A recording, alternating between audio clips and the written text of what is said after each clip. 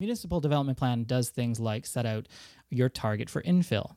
How much housing are you going to build in existing zoned areas versus how much are you going to put on the outside? For the astute listener, they will realize we have never hit our infill targets since we have set them. Not even close.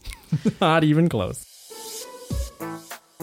This week, council can't beat the heat on admin decisions. We're going to be talking about plaques, Barnes and Horlack. We'll maybe even talk a bit about wading pools. We're also going to take a look at some of the big items that are coming up for the rest of this year and the ones we think we might pick up the most steam on next year.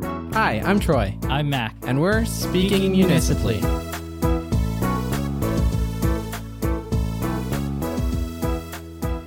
First, it's good to give a little insight into how the sausage gets made. Mac and I collaborate on Slack basically all week, sending links of interesting stories that we should cover for this week. Early this week, on Tuesday, I mentioned this to Mac. Yeah, it's a light week, so there's lots of space to do a looking forward and give the whole podcast room to breathe. And later that day, this bench plaque extermination seems to be picking up a lot of steam. Maybe that'd be interesting to mention. Also, we could even relate it to previous events that show the city is doing stupid stuff without taking it to council, and once council hears about it, they force admin to walk it back. And then on Wednesday, I just sent him a one-line message. It's like the city is trying to get me to talk about their bad optics. So, shocker, that's going to be a topic this week. But first, we'll talk about Heritage Days, and specifically the Transit Heritage Days. Mac, you went both last year and this year. What was your experience? So last year I went, must have been on the Sunday because it seems like everybody else went on the Sunday, and it was really busy. So we took the bus, we took the train down from 104th Street where we live downtown to the university, hopped on the shuttle to get down to the site. And it was probably about a 45-minute bus ride to get there, and it was really warm and sunny that day, so it was unpleasant. It took a long time to get into the park. This year, I've got a little one at home, so we didn't want to go when it was sweltering hot. We went on the day when it was kind of rainy, and we did the same train ride down, bus shuttle over, and the longest wait was the off-ramp from Grote Road to Emily Murphy Park Road, which was less than 10 minutes, and it was really smooth to get in there, and that's because they gave the buses a dedicated lane this year. When we went last year, of course, I'm an avid cyclist, as the journal would be wont to mention. We cycle to Heritage Days. Last year when we went, when we were cycling down the shared use path on Emily Murphy Park Road, it was, look at this. We're in 5% of the space with 90% of the people, and look at all the cars over there. Right. And it was horrible because the sidewalks were completely packed. We went on the busy day last year, the Sunday, and you just physically couldn't even walk your bike because there was just so many people. I remember that. Even from the bus, we could see all of the people streaming up and down the gate, right? Trying to get in there, and they weren't going any faster because there was just so many people. This year, with the closure of Emily Murphy Park Road for private vehicles, we just took the lane on our bikes, and it was very interesting because there was a dad behind me with his 3 kids, couldn't have been more than 6 to 8 years old, each of them, and I don't think they'd ever taken the lane on a downhill stretch before, and they were just giddy as they were cycling down and picking up speed. That's pretty good. Did you see a lot of other cyclists when you were there? Yeah, so apparently, and Jim Gibbon, the director of the Heritage Festival, says over the past 2 years, they've quadrupled their bike rack infrastructure at Heritage Days, and this year it was full. That's so great. They've got to double or triple it in the next couple years as well. That's their good news story for this week. We were successful with Heritage Days and improving it. Some of the things this week didn't end up so much in line with our goals for the city. The city previously had a program where, to remember a loved one, you could install their plaque with a small message on a city bench. People could come gather and live their memory. It's a good program by all accounts. The people who had bought into the program, 10, 20 years ago, got a letter from the city saying they would need $2,500 for the next 10 years to maintain the plaque. This wasn't in the initial deal. And then every 10 years thereafter. In one specific case, one person who had done this said, no, I don't want this. And the city removed the plaque from the bench when they didn't pay and replaced it with this charming ad. Looking for a meaningful way to remember your loved ones? Visit edmonton.ca/benchmark. They literally put an AdWords over the memorial plaque. Needless to say, council wasn't happy about this. The mayor in particular. The mayor in particular. He had some choice words, which was out of character for Don Iveson. And there's a real cost. Maintenance is an issue. Things change. Maybe the way the program was developed in the past didn't account for ongoing maintenance costs, and they want to address that now. But the correct way to do that is, as Councillor Paquette says, let's have a conversation about it and have council give some direction, not send a bill to people that were totally unaware that this was coming down the pipe. And it kind of speaks to public engagement as well, right? If we're going to make this change, fine, let's talk to people about what it might mean and what it could look like and what are some other options, and try to come up with a better solution. So I've been on vacation in Europe for most of the summer. Was it always like this? This past week seems like suddenly admin decided, hey, we haven't been running the city over the summer break and we need to do everything in these 3 days before council gets back. I think admin just realized you were back in town and knew you'd need some content for the podcast. Thanks, admin. One of the city bureaucrats, speaking to the Journal, mentioned that upkeep costs for benches range from $1,400 to $2,655 per bench every 3 years. I have no idea what that gets us, because even at the Hazeldean Community League, of which I'm currently the president, we had to buy new benches, so we bought them from the city, and we got full concrete picnic tables that are built to last 25 years. Right. They cost us $5,000. Right. So why is the city charging so much more for the upkeep of these benches? That doesn't seem like a reasonable amount to me. That's a good question to explore. Yeah. This wasn't the only issue that council had to walk back, and council did walk this back. The mayor said, we talked to the city manager and the plaques are staying on for now. They walked back another issue this week. What else came up, Mac? So the other thing was also related to the Heritage Festival, and this one was about a barn that they had built on city land that they leased for $1 a year. They built it back in 1986, and this is the main facility that the Heritage Festival uses to store all of its equipment and supplies in, so that every year when they spring up the festival all around the park, everything's right there and they can do it. They also lease or lend it out to other festivals that use the park as well for storage. And the city this week decided that they no longer were allowed to use this barn, and they were going to try to kick them out of this barn by August 21st. So all their stuff couldn't go back in there after the festival was done. They offered a Quonset hut, which was leaky and had puddles in it in the pictures that I saw. And on top of all this, the city decided they were going to use the barn for their own use, citing some kind of safety concern. Yeah, so the justification for kicking Heritage Days out is that the barn wasn't safe because the city maintenance yard is right beside it, so theoretically there's some comings and goings that are dangerous.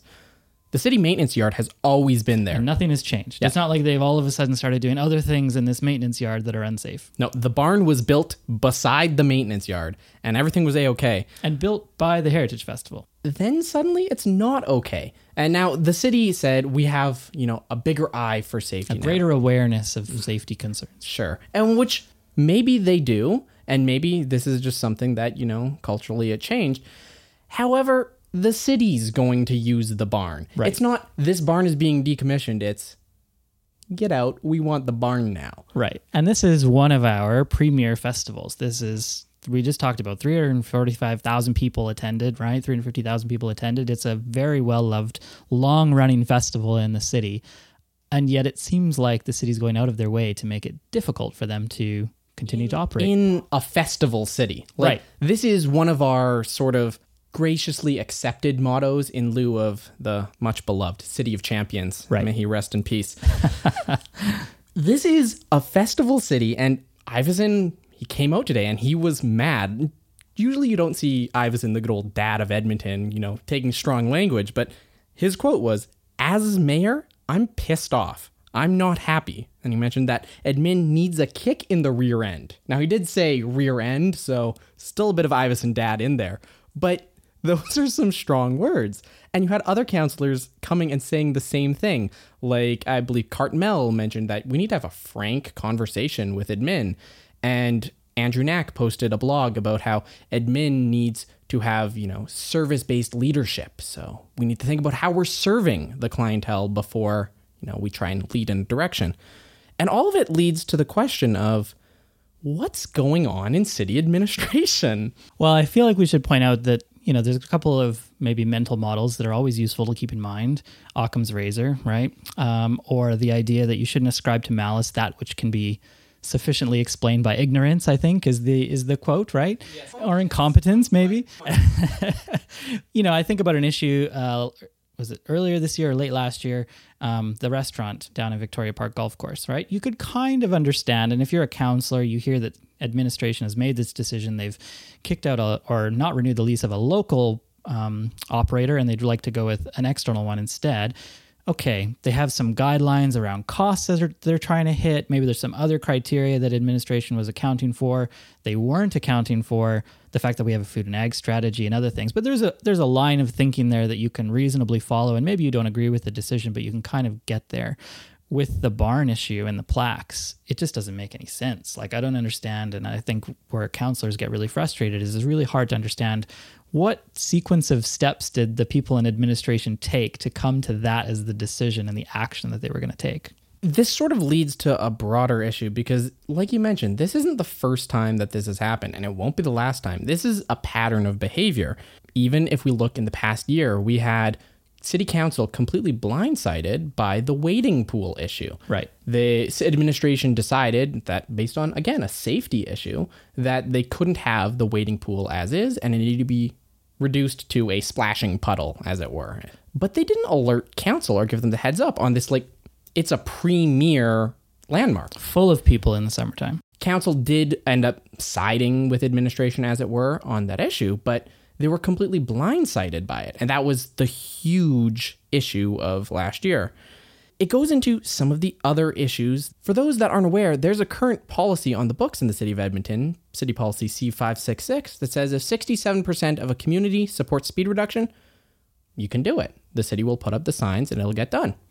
The city, as of yet, has not developed any procedures. So if a community like Hazeldean and I got all the signatures together, they couldn't actually lower their speed limit because the city would say, well, we don't know what to do with this petition. We have no idea how to follow that policy. Yeah, which this policy is 6 years old. Right. And it came up at a public meeting almost a year ago that this policy has no procedures, it can't be used, and we have no intention of following council's direction in implementing this policy. Leaving aside the fact that administration did their own neighborhood speed reduction pilot, so they actually had some procedures.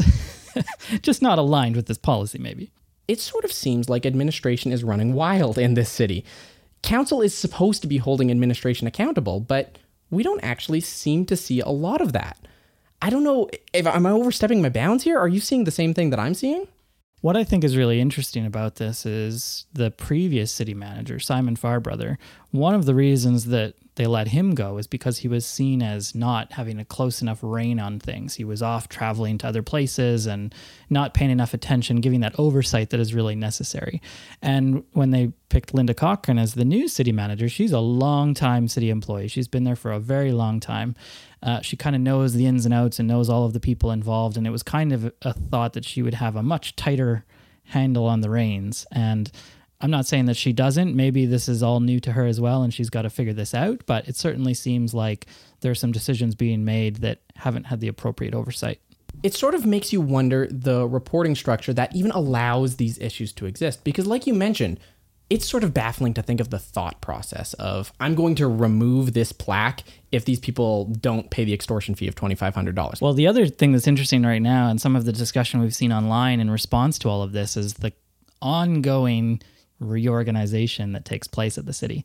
And they've got new departments and, temporary interim people leading them in some cases, and it's not clear who's doing what and which program is now in which branch or which department. And that sort of confusion on the ground, I think, also contributes to this lack of oversight that we're potentially seeing. If you looked at the Grote Road Bridge, it's under construction for the next 2 years. And currently there's a dismount and walk sign for cyclists, which, fine. Whatever side of the issue you're on, that's fine. The sign can exist there. Right. But Councillor Knack, for example, said, I don't really agree with this sign being there. I'd like more information on why the sign is there and, what policy was followed to put the sign there and what can be done about it. How did that sign get there in the first place? Exactly. That's all he asked 50 days ago. And as of yet, updates this weekend, Councillor Knack was not able to get an answer from administration on his question of how did this sign get there. I'm not sure about you, but unable to get an answer as a city councilor sort of seems like you don't have any control of the city anymore. Like, these are people that report to you. Council sets direction and is the board of directors. What culturally is going on in the interaction between city council and city administration that allows this breakdown to occur? And I think that's what we're going to see in this upcoming week. You have Iveson saying we're going to have frank discussions with administration. Right. I'm suspecting administration's leash is about to get a lot tighter, and there's going to be a lot less sort of freedom for decision making. I mean, council at the end of the day has two employees, right? The city manager and the city auditor. And everybody in administration reports up to the city manager. So, and of course, they just renewed the contract for the existing city manager. Right. And that's the other key point. Council does hold administration accountable, but really the only method they have for holding administration accountable is firing the city manager. Right. Which we fired the last one, ran a very expensive global competition to try and find a new one, and ended up hiring someone from within. So that's not a trivial action to just fire a city manager. You can't find a new one very easily. No, it's a serious decision. And as you say, they've just renewed the contract. So it seems very unlikely that that's going to be the action they take. But those sorts of conversations that the mayor talked about, that is something they can do. And even though they don't report directly to council, they can absolutely have conversations with the other senior leaders in administration to share their views on being caught off guard on their summer recess by some of the things that happened. Moving on a little bit, let's look at the bigger picture, because council, hard to believe they're still on recess. They're not back just yet. Committee starts next week. So I thought it would be fun. Let's look at the upcoming council season, as it were, and talk about some of the big issues. Now, Mac, excitingly, has... What's your biggest issue of the upcoming council season? You know what? I love spreadsheets. One of the key items that's coming up in the fall, of course, is the budget. It's sort of one of the biggest discussions we're going to have in the city, because it's really the opportunity for everybody to say, what are we spending our money on, and should we be spending our money on those things? So we're about to renew both our capital budget and our operating budget for the next 4 years. So these are which is a change from normal. For the operating budget, we've gone from 3 to 4 years. The capital budget, I think, was already at 4 years, potentially. Maybe they're both going from 3 to 4. But anyway, they're aligned now with council terms roughly, right? So 4 years. So 2019 to 2022 is the new structure. Though, interestingly, aligned with council terms. I meant the length, sorry. Yes, offset by 2 years, yes. Which is good. You don't want someone to walk in and radically change all priorities. Right. There's still 2 years to go for the new council that comes in. Yep. So that'll start kind of end of October, early November. We'll see the presentations on the budget. There's already been some preliminary stuff presented to council, but those will be the final presentations. And then deliberations and public discussion will happen the last week of November and the first 2 weeks of December if we need that much time. And I think it's important to pay attention to this because, I mean, it's our money, it's taxpayer money at the end of the day. But also I think council has already heard and will continue to hear an increased amount of chatter around holding the line on tax increases. We have this group, Prosperity Edmonton, who is a collection of business associations in the city of Edmonton. We're basically saying, hold the line, no increases on property tax for the next X number of years. And now that's actually quite a big ask because we've got some increases already on the books. There's already increases for LRT, for alley renewal, and for this new police funding formula that council previously agreed on. So there are already some percentage tax increases there. What the mayor has said is that holding the line to the increase in tax to whatever inflation is maybe a more reasonable ask. Mm-hmm. But a 0% increase is just not going to happen. There's even other big things coming up, a little more grandiose than budget. Vision 2050, as an example, is something that's coming up. What else is on your sort of radar there? So Vision 2050 was just approved by council in June, and the draft strategic plan, so the next 10 years, was also the draft was just approved. So not the final thing yet, but council has given some direction to administration to continue with this planning process that is now underway. So we kind of have like a 10-year cycle of these major plans in Edmonton. You're supposed to have, as a municipality, a master development plan and a transportation master plan.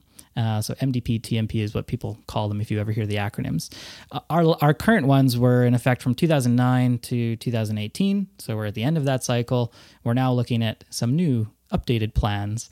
And they do things like the master plan does things like set out, it's municipal development plan. That's what I meant to say. And transportation master plan. The municipal development plan does things like set out your target for infill. How much housing are you going to build in existing zoned areas versus how much are you going to put on the outside? For the astute listener, they will realize we have never hit our infill targets since we have set them. Not even close. Not even close. Some other interesting things come out of the municipal development plan. So last time there was this big discussion around food and ag in the Northeast, land in the Northeast. And so we had this new food and ag strategy. How should we grow? We have these urban growth areas. These are pockets of the city that have been kind of intended to be used for future development. But, that's a land speculator's game. So should we always develop those or not? So there was this growth coordination strategy. It's a big, big document. Lots of high-level stuff in it, but it does have an impact on the day-to-day. Same with the transportation master plan. High-level document, but that's where we say we want to shift our transportation modes. We want to have less people driving in their vehicles from place to place and more people walking or cycling or taking the bus or transit. The real difficulty with these master plans, especially with the public consultation pieces, a councillor has to be accountable for, following their constituents' wishes when they're developing these master plans. But it's very hard to grok as an individual these sort of grandiose visions for 2050. Say, I want that bus by my house to come a little bit more frequently, not, I want a 17% mode share of transit in my neighborhood. And that sort of communications exercise is what makes this such a difficult conversation. And it'll be interesting to see, especially with quite a few new councillors on council this term, some of whom are pulling back on some of our visions for Edmonton. We'll have to see how that conversation goes. That'll be interesting to watch. The other difference this time versus last time is I feel like maybe this isn't totally accurate, but my perception of it is that there are more things already ongoing, like the transit strategy and the revamp of the bus routes and things like that are sort of feed-in pieces to a TMP. And so it'll be interesting to see how those things impact the development of these bigger plans. Last time we had the way ahead. That's what we called it, our big 10-year strategy. There was the MDP, the TMP, there was one about finance and, all these other environment, all these different topics. This year, council has decided they're going to simplify their strategic view and their goals and things like that. And they're just going to say that their vision is Edmonton is a connected city.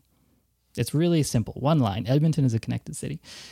Something to that effect. So that'll be really interesting to see as well. If they try to simplify the whole thing overall, the way ahead ended up getting a bit sprawling when all was said and done. On brand. The other advantage of a simplified document is it makes it easier for perhaps someone in administration who doesn't understand guiding principles of the city to look at a document and say, should I remove this plaque based on Vision 2050? In theory. In theory. Those are some of the big issues that'll affect our city as a growth and as we develop. But there's also going to be perhaps the more sexy side of it, which is the taxi driver taking his shirt off, the big snafus at City Hall, the news-grabbing headlines. And you and I both agreed that this is probably going to be one of the bigger debates of next year, which is the composting, recycling, and separating organics. In the city of Edmonton, we've long since touted our prowess as a recycling city. We had world-class recycling facilities that we were targeting 90% diversion from landfill. Nowhere even close. We even thought for a time that we could sell our great processes and systems to other places. We are failing pretty critically. Our composting facility doesn't have a roof, so is out of commission right now. Naturally, we looked at the best practices around the world and said, look, our blue bag of everything in one bag and we'll deal with it later. That's not working out, and that's not selling our recyclables to the global economy. So what do most jurisdictions do? They have separated bags. You've got a bag for organics, bag for recyclables, tin cans, paper, all that sort of thing.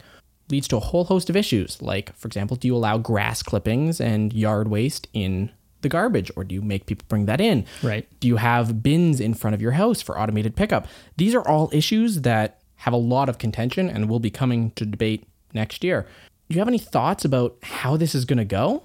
Well, for me personally, I've actually flipped on this. So previously, I was a big fan of the idea that we would utilize economies of scale. We'd have one great, big, fantastic, technologically advanced waste management center. We'd send everything there, and it would separate everything for us, have nice recyclables and compost and all the rest of it. And where I've flipped is that on two things. One, as you pointed out, we're less than 50%. So we're not even close to where we wanted to be. So clearly it's not working. So it's kind of doesn't make any sense to continue to support that. The second thing actually, though, I think is really interesting, especially in our kitchens, we throw out a lot of food. There's an awful lot of food waste. Most of the waste in residences is around food waste. And the idea that you throw everything in one bag and somebody else figures it out later sounds good. But in reality, if you want to change people's behavior, having them separated out at the source in their homes, having a green box or a green bag separate from your garbage, I think would actually lead to a bigger behavioral change. And if that's what we're really looking to see in the city of Edmonton, then that's probably the way to go. And it's probably why St. Albert and lots of other places have followed that model already. If you even look globally, the city of Taipei is one of the best cities for recycling, and they actually have a truck with a bunch of different bins, and it's got a chime on it, and every time when it drives by in the evening, people go with their bins and they put each of their pieces of garbage in the appropriate recycling bin. Right. It's sort of like a community thing. And that's why it'll be an interesting debate, because people haven't done it that way for years. So they're used to their one bag system, or two, right? Garbage and blue bag.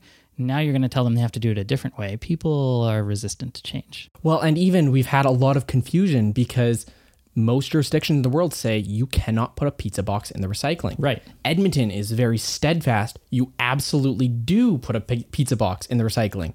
Except we probably shouldn't have been doing that because it's been contaminating our recycling. We're not getting to that waste diverted from landfill like we wanted to. The other one that's sort of a take it or leave it, but culturally huge, is one that's near and dear to my heart. We've mentioned it earlier on the program. It's residential speed limits. Now, this came up this year. I was one of the people that spoke at council, hoping beyond all hope that we would get a speed reduction in the city. Right. Council instead decided to kick the can 1 year further. That's going to be coming up this year. They probably can't kick the can again because that's bad optics, but Don Iveson in the current debate this year said he kicked the can because the votes weren't there. He didn't think if it was called to a vote that he could get speeds reduced in the city of Edmonton. This is always such a huge divisive issue. And in Alberta specifically, we have this weird speeding culture. You mentioned something earlier that as quick as we can go, wherever we want to go, whenever we want to get there. That's kind of the belief. That tends to break down in urban centers, as we've seen across the world. But without sort of presupposing my listeners' opinions on this, this is going to be a huge issue in terms of just the expanse of debate, because people have opinions about speed limits, and a speed reduction would be a vote against constituents' wishes. Cars are very personal for people in Edmonton and Alberta, and I do think there's going to be a lot of passion on the debate. You have very passionate people in favor of reducing speed limits. They make very good arguments about safety, and if we're serious about Vision Zero and actually trying to achieve those targets, this is a really key thing that we can do to get there. There's passionate people on the other side who don't want to give up a few extra minutes in their commute or see it as an attack on them just because they're a driver, just because of the lifestyle choice that they've made. They work somewhere farther away from where they live. They need to drive to get there. That's fine. That's a fine decision. But that's the way we've always sort of subsidized that type of thing in the city before. And if now council says, nope, we're going to reduce your speed limits, it's seen as like a bit of a personal attack on their way of living. Yeah, right? Well, I personally am a sergeant general in the war on cars. So So I said also earlier that I think, in the city, we've kind of taken 2 steps back, forward, 1 step back, 2 steps forward, 1 step back.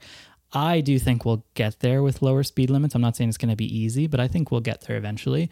And one idea to soften the blow when council makes this happen, I think we increase the speed on the white mud at the exact same time. Everyone will be so happy about the increased speed on the white mud. They won't notice all of the residential speeds that have been dropped. Interesting you should mention that. That was Councillor Knack's sort of go at it last time the residential speed limit came up. He said, look, we'll lower it on local roads and increase it on these particular collectors. The unfortunate issue is when he did that, everyone came out of the woodworks and said, well, actually right here, that's super dangerous because there's a seniors crossing right there. There's so many exceptions to the rule. Right. So in council next week, actually, at committee next week, there's a couple of interesting reports coming up related to this very issue. So one is some progress on defining what a collector road is, what an arterial road is, all of those sorts of things, because part of that debate led to this discussion about, well, what is a collector road and what should be considered one or not? The other thing that's interesting is we have these 406 playground areas where we did reduce the speed limit to 30 kilometers an hour. Council's now... Playground zones. Playground zones, yes. Administration has now reviewed that, and they've identified a number of them that actually don't meet the criteria and will revert back to 50 kilometers per hour. We will cover this several times over the coming year, I'm sure. Some honorable mentions, quick rapid fire, things that will come up this year, but we don't want to talk about because either they bore us or we are sick of talking about gondolas. Gondolas are one of the things that will be coming up as a big issue in the upcoming year. We're probably going to see a lot about Terwilliger Drive, which is woefully not servicing the southwest of Edmonton. Bike share and bike grids, of course, bike lanes will always be a thorn in the side of every councillor. Doesn't matter which side they're on. You want to get someone to go and talk to them about bike lanes. As is known. I think that's going to wrap it up for our first episode. I hope everyone enjoyed. This has been Speaking Municipally, the first episode. If you like what you hear, please give us a subscription in iTunes, TuneIn Radio, Pocket Casts, Stitcher, Spotify. Wherever you get your podcasts. Wherever podcasts are sold, we're sold there free of charge. If you really like what you heard, give us a rating and review on iTunes. It really helps to boost that exposure and help keep the show going. Speaking Municipally is produced by Taproot Edmonton. And Mac, what's Taproot Edmonton? We are a journalism startup in Edmonton that is trying to tell curiosity-based stories about our city. So we look to our members and our audience to help us decide what are the important things that we should be covering. And then we go and do stories on those things so that it's very aligned with people's interests and with things that are going to impact them on a day-to-day. So we're always interested in feedback. If something we've talked about tonight was particularly useful, we'd love to hear that. If you think there's ways that we can improve this podcast and make it more useful for you, we'd love to hear that as well. There's a lot to cover in municipal politics, which brings to one of the things that Taproot Edmonton is actually doing starting this week. Right. So Taproot Edmonton does what we call roundups. These are every week. We'll gather all of the information on a particular topic, try to make some sense of it for you, and send it to you via email so you've got that roundup. So you don't have to go and search for all that information on your own. We are going to start doing this with council as well. So starting the same day as you're going to hear this podcast, we're launching the council roundup, which will be a look at what has council decided on in the past week and what is coming up in the week ahead. So we go through the agenda so you don't have to. The council roundup won't be our sterling and wonderful editorializing opinions. It'll be the recap of what you need. If you want to hear why you should care or how you should vote, that's where you tune in. Absolutely. But that's going to wrap it up for our first week. We did it. It's 33 degrees in this room. It was a bad idea to record up here, but darn it if we didn't do it anyway. Good job, Don.